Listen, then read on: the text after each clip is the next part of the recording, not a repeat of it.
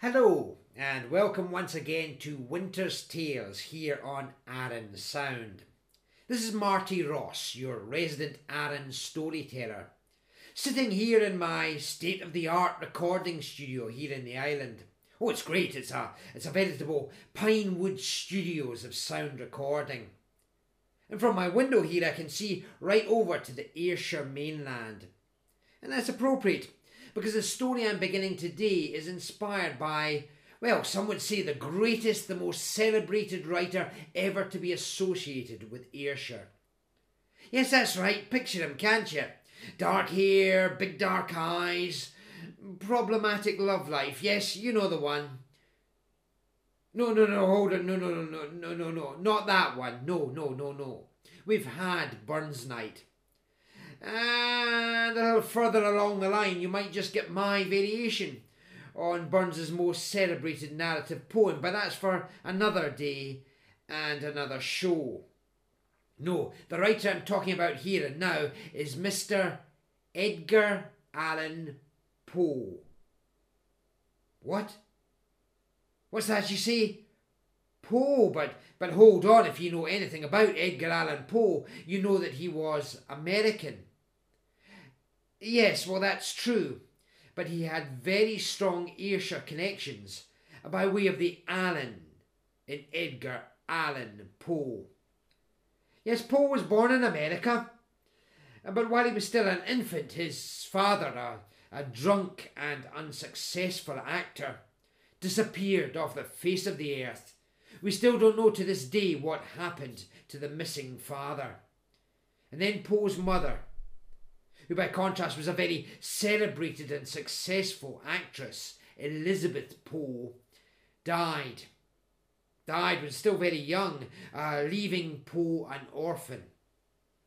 At that point he was adopted by a childless couple, John and Frances or Fanny Allan. They were living in Richmond, Virginia, but John Allan actually was from Ayrshire. Born in Dundonald, just across the water from where I sit now, just a wee bit inland from Troon. As a kid, I used to buy Batman comics in the newsagents in Dundonald, and Sunday afternoons on the way to my grandparents' house at Barassie. Now, John Allan attended the grammar school in Irvine, where he was a classmate, in fact, of the future Scottish novelist John Galt. Now, as any native of the west of Scotland knows, this part of the country made its fortune, trading across the Atlantic with the American colonies, and then, after that, with the independent United States.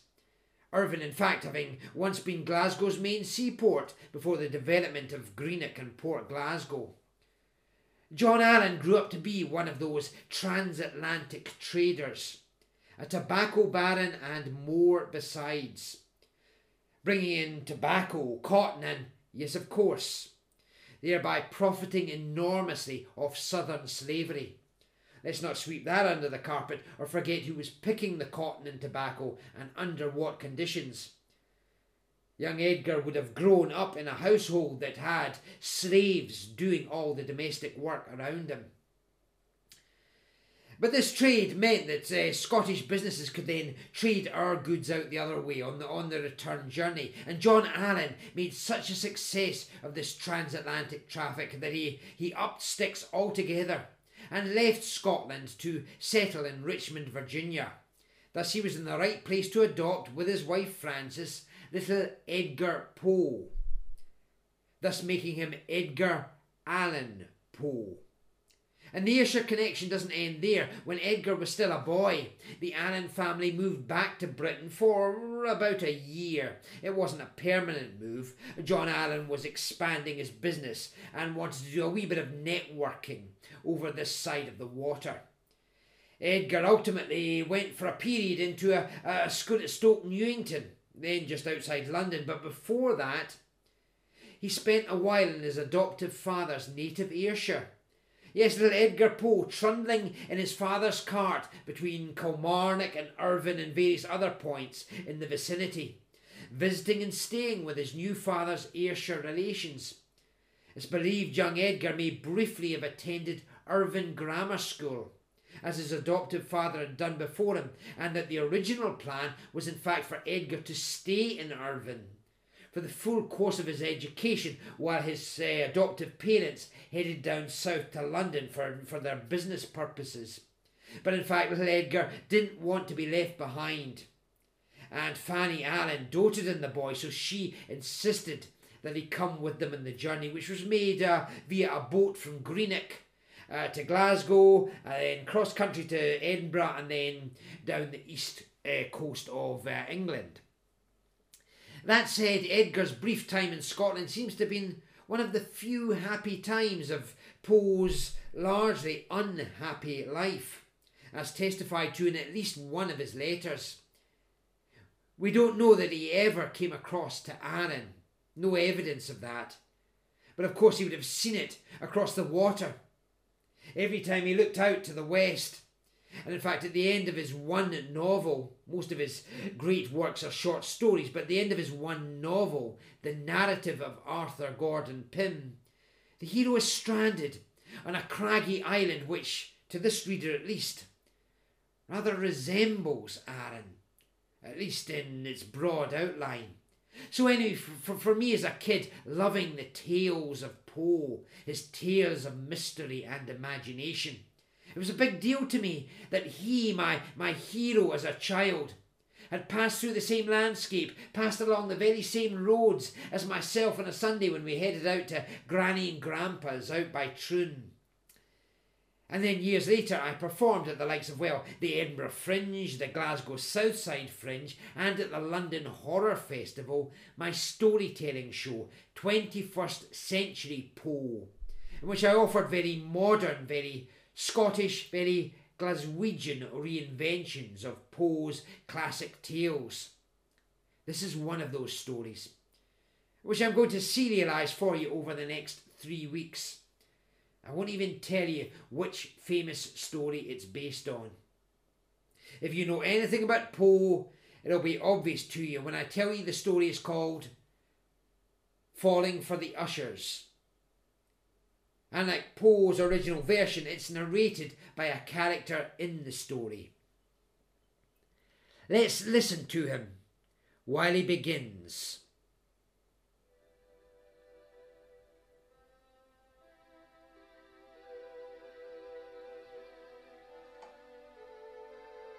When you've been down and out in the artistic sphere for as long as yours truly, it's some small consolation if one retains the ability to at least gate crash the soirees and celebrations of one's more successful artistic contemporaries.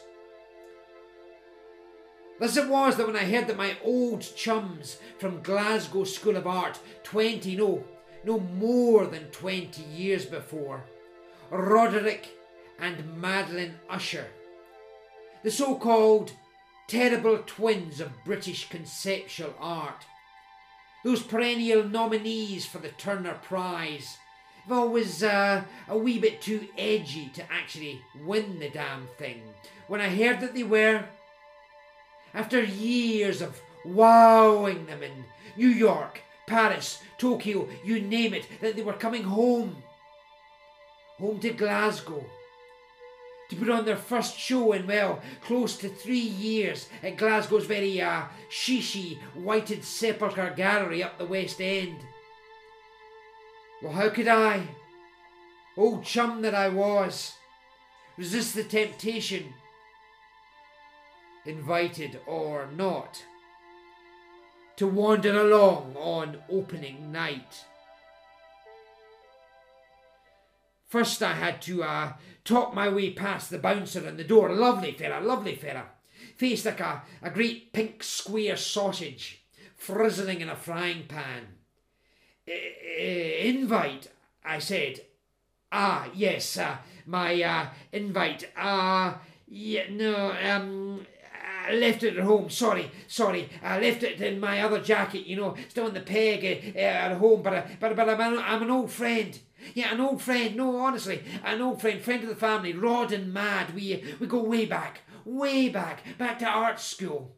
Picasso and Matisse and what's his name, Braque, weren't half so friendly. You don't get the reference. It doesn't matter. Look here. Take this. Buy yourself a pint when your shift's done.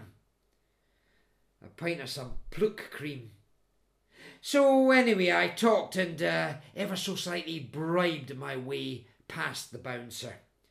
What the hell? He wasn't the sort to care who was and wasn't in the art world. Inside, well, gathered there were the creme de la creme, the cognoscenti of the Scottish art world. Plus not a few luminaries who jetted in specially for the occasion from, well, New York, Paris, Berlin, Tokyo, you name it. And there on display were the latest fruits of the usher genius, or pseudo-genius, or quasi-genius, or crypto-genius, or whatever the heck it was the ushers were selling. Suspended from the ceiling of the main hall of the gallery was a pickled hammerhead shark, its belly slit wide and all hollowed out. Hanging in chains from the hollowed belly was a chandelier. But where a commonplace chandelier might be decorated with umpteen crystal glass pendants, this chandelier was ornamented with hundreds upon hundreds of tiny pickled goldfish. And over this corner, behold that icon of the Scottish landscape, a red-haired Highland bull, stuffed and mounted on a low plinth. The back of the bull had been planed smooth. Nailed to that back an oak tabletop, laid out with 4 impeccably bourgeois Sunday lunch place settings. A disembodied part of a plastic baby on each willow pattern plate. At the front end of the bowl, squiggles of pink neon had been placed in its pried open mouth, alternately blazing out the words moo and food, moo and food. And over here, projected on the white wall of the gallery, a black and white video image. A shot filmed with the camera looking vertically up through the safety net of a circus trapeze act, up towards the top of a tall, overlooking iron pole, high above the net. Standing on a tiny platform at the top of the pole, dressed in a white bridal gown, was... yes, I recognised her instantly, even at that blurry distance. The figure of Madeleine Usher. She swayed upon the tiny platform and then tottered and fell, spinning and spiraling downward through the air, the laces and folds of the bridal gown billowing about her, her fall bringing her closer and closer to the net. Swelling her larger and larger in the frame, she hit the net and bounced, and then jump cut. Once again, Madeleine was way up there on that high platform.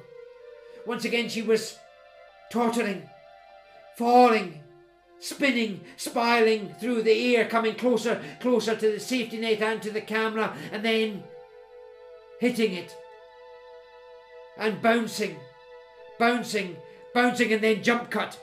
Once again, Madeleine is up on the platform. Once again, she's tottering, falling, spinning and spiraling, and, well, you get the picture. And there in the centre of the main hall was the work of art most were truly there to see. The man himself, Roderick Usher. Roderick hardly seemed to have changed in the 20 years since I'd known him at art school. Tall, elegant, dressed in sleek purple velvet. Hair a great tumble of blonde that was almost white.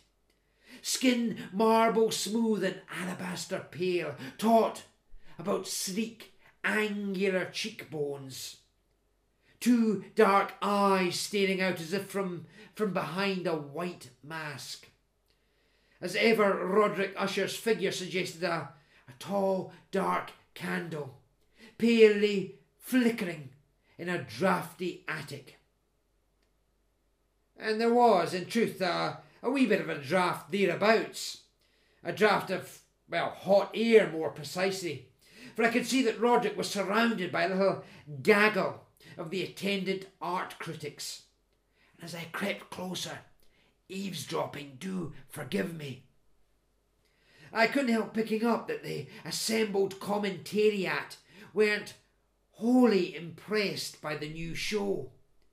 Most vocal among them a plump fellow I recognised as, yes, the chief critic for Spleen and Ideal magazine. Yes, Roderick, he was saying. The new work, it's très amusant, oui, in its fitful way. But Roderick, haven't we seen it all before? This time-worn shock and sensation. Isn't it all a teensy-weensy bit passé? A little, dare I say it, 1990s? I mean, your early shows, Roderick, yours and Madeline. One reeled out of those shows feeling as if Western civilization were coming to an end. Now, one looks in the same old gestures and routine provocations being made for the umpteenth time, and, well, frankly, what is left for an onlooker to do but titter with nostalgic affection and reach for the next of these, thank you, the next of these rather delicious canapes. But honestly, Roderick, isn't it all just yet another tired remaking of something, frankly, we're not wholly sure we liked in the first place? Why, you should know that great artists always do repeat themselves, replied Roderick, with the hauteur he customarily reserved for those who dared to criticise him. With the true visionaries, it's always the same essential statement again and again and again. Think of Mondrian, think of Rothko, think of Hitchcock, think of Poe. The same statement again and again, and why it's only hacks who are afflicted with the faddish vulgarity of doing something different every time. Hacks such as, why, look over there, behold, if it isn't my old chum from art school. Yes, it is, isn't it, Ed? Yes, Ed Allen. No, don't be bashful, Ed. Step forward, yes, step forward. And it was, of course, yours truly, those dark eyes that demanding curl of Roderick's finger had fixed upon. Yes, Ed, yes, step forward, go on, come on. Now look, gentlemen, behold Fred Ed here. Ed, you see, exemplifies by the sort of thing your critical discourse seems to be recommending. Ed left art school more than 20 years ago. And for every one of those 20 years, and yes, I have been keeping tabs, Ed. Forgive me, it's the competitive streak in me.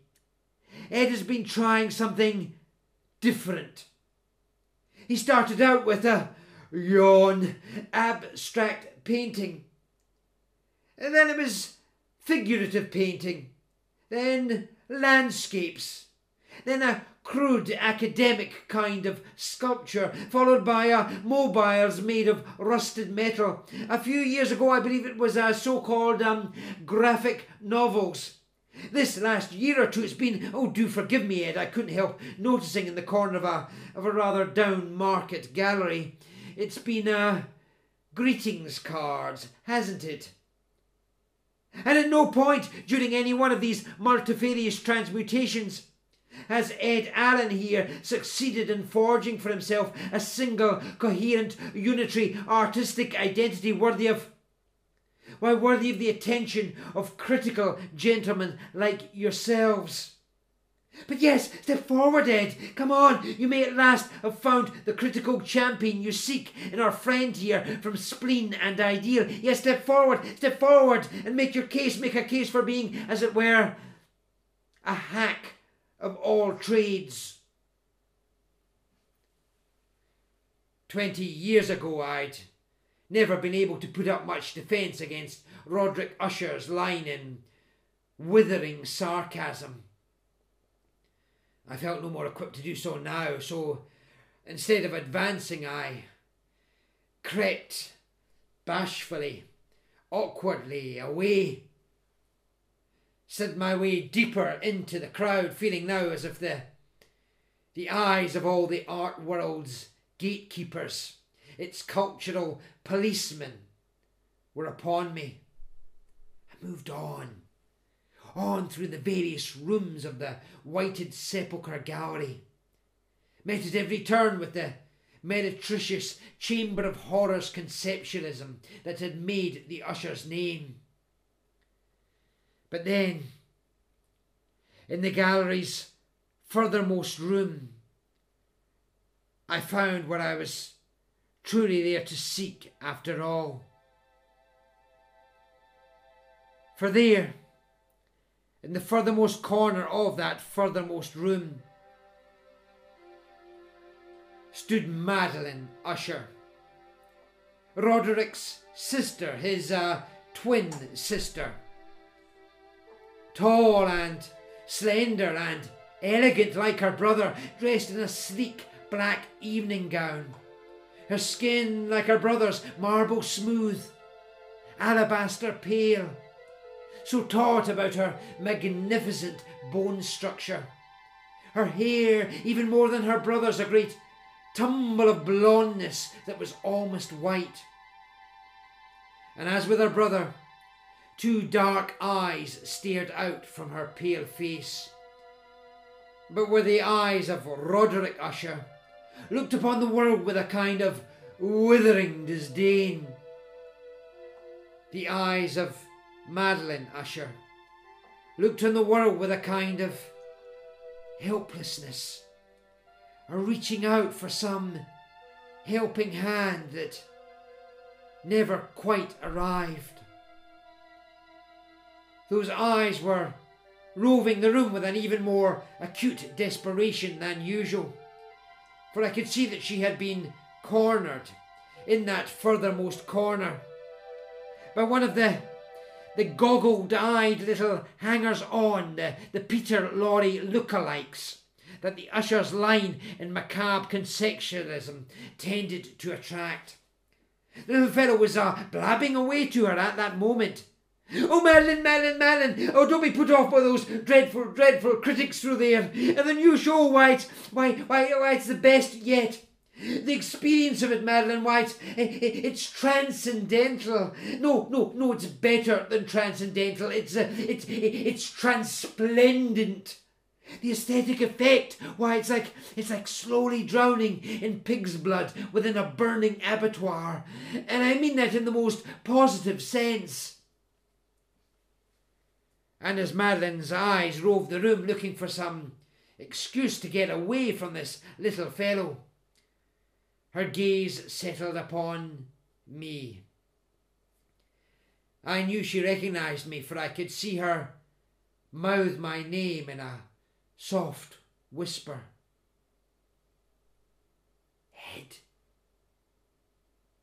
Ed Allen. And as she muttered so, I saw the pale fingers of her hand tighten about the bowl of the glass of complimentary red wine that she held.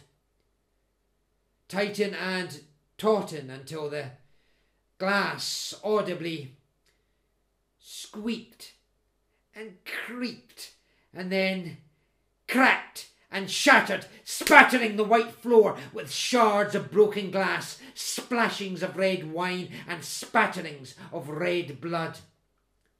for I could see that shards of the broken glass had stuck in the flesh of her hand at several points. She clutched that bleeding hand and ran out past me, leaving behind her little goggle-eyed groupie who looked at the mess on the floor and declared, "Blood! Real blood! I'm not so sure about the real stuff." Oh, collapsing himself close by. But I followed Madeline. She wasn't hard to follow, for her bleeding hand had left a trail of blood spots and spatters all along the floor of the whited sepulchre gallery. I followed that trail through room after room after room. In one of the adjoining chambers, I passed a couple of the attendant art critics who were looking down at the mess of bloody spots and saying, "Ah, yes, now I do like this, yes, it's like a Jackson Pollock, only more controlled, more austere in its palette. You know the Damien Hirst spot paintings. This is similar, but with a more of a dialectical fluidity, don't you think, as Theodore Adorno would put it, or would he? Better anyway than some of the stuff they've hung on the walls, certainly." But I hurried past them, following that trail of blood spots and spatters, all the way to a white corridor at the rear of the gallery, all the way up to a white door in that white corridor, the white door of the ladies' toilet, a bloody handprint upon it. I pushed open that door. At the far end of a long line of white sinks in the otherwise empty toilet stood Madeline, running her bloodied hand under the cold tap. I hurried across. The water in the sink was already quite pink with blood. I grabbed her injured hand by the wrist, held it more firmly under the cold water's bite, and then, raising it, began, as delicately as I could, easing out of her flesh those glass shards. She flinched at my every touch, but let me continue until there was only one shard left. But this was the biggest of them all, a great triangular piece of broken glass embedded directly and deeply in the centre of her palm. When I attempted to touch it, she drew her hand back sharply. "Trust me," I said, taking that wrist now in both my hands, and I lowered my teeth towards the outer edge of the glass. She tried to draw the hand away again, but now I held it firm, clinking teeth around the glass's edge, and then I drew out the glass, spat it clear, shoved her hand, fresh blood welling where the shard had been, under the cold water, holding it there a long minute, and then raising it and pressing upon the wound until slowly the bleeding eased. And as the bleeding eased, a pale smile crept onto Madeline's lips. "What's the matter, Ed?" she said. "Aren't you going to, kiss it better? For old time's sake?" And oh, those old times between us were suddenly present tense as the smell of blood in that sink. Still holding her hand tightly, I lowered my lips, you bet I did, towards that blood-edged opening in her so smooth beauty. But even as my lips brushed the cut, the toilet door flew open, and in strode her brother Roderick.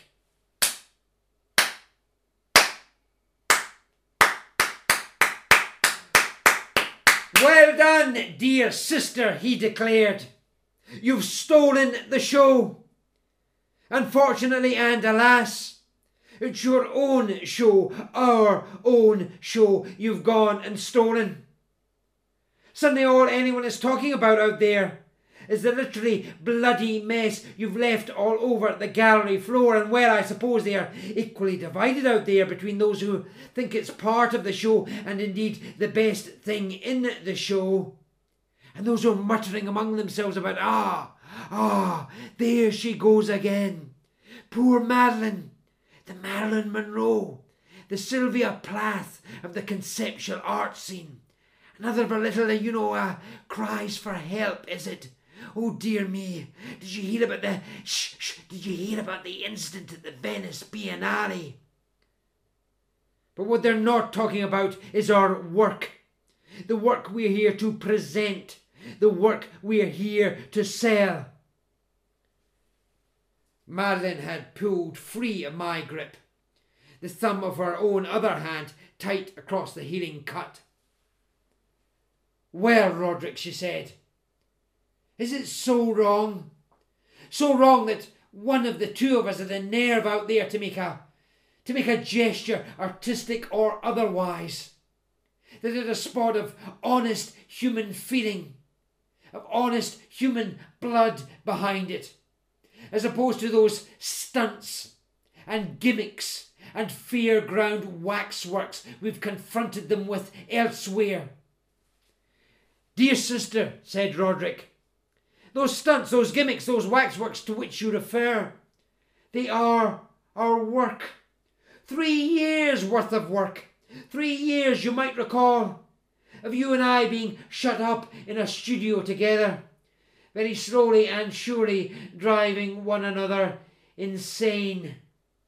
I'd suggest to you that if we're to make any kind of positive out of all those negatives, you clean yourself up and come out there on my arm all smiles and help me sell the new work like heaven knows it needs selling. No, Roderick, she said. No, I won't lie to those people. Not anymore. I can't, Roderick. Not now when they know that they're being lied to.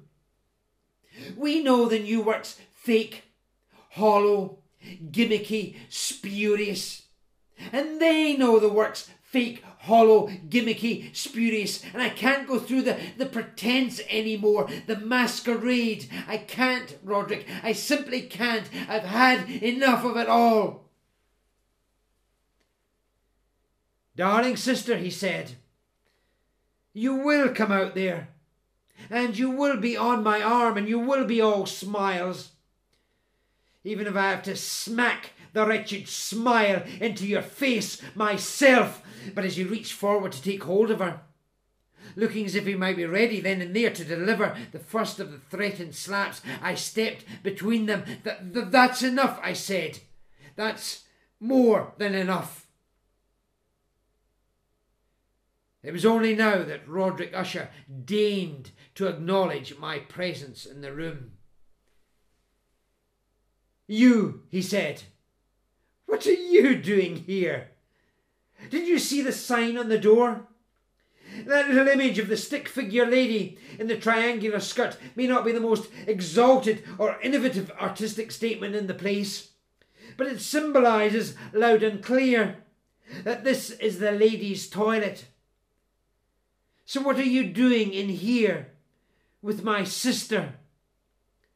Well, as artists, Roderick, I said, we're supposed to keep in touch with our feminine side. Keep in touch with your own feminine side and keep away from my sisters. Well, you're here, aren't you? I countered. My sister is my feminine side. And if I wouldn't let you near her 20 years ago, when you were at least a wee touch prettier, I'm certainly not going to let you near her now. My sister, for all her failings, is an artist of stature and of repute in the world. While you, friend Ed, what are you but what you always were? A 10th-rate hack, hardly an artist at all. And I won't have my sister associating with a 10th-rate hack. Bad art, friend Ed might be catching like a bug. Now come on, Madeline. No, she said. I told you, Roderick, I made my decision. I'm not going out there. I'm not facing those people anymore. I'm going home. Yes, home, only, Ed, darling, I don't think I'm up to making it on my own. Could you help take me home? For old time's sake. What? Take you, home? Yes, Madeline. Of course, yes. Here, Madeline, my jacket. Here, take it. We'll yes, head out the back. We're sure to get a taxi down. What's it? Woodlands Road. Yes, of course. Yes, take you home. Yes. Come on, Madeline. Yes, this way. And even as I let her out, I heard Roderick at her back. No, Madeline. No, he was saying, listen, I wouldn't allow this 20 years ago. I won't allow it now. Madeline, come back. We have a show to sell. Madeline, come back. Madeline!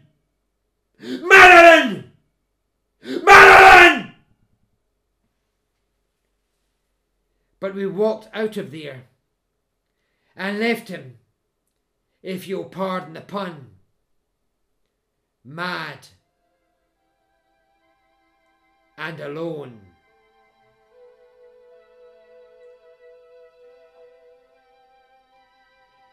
And there we leave part 1 of Falling for the Ushers.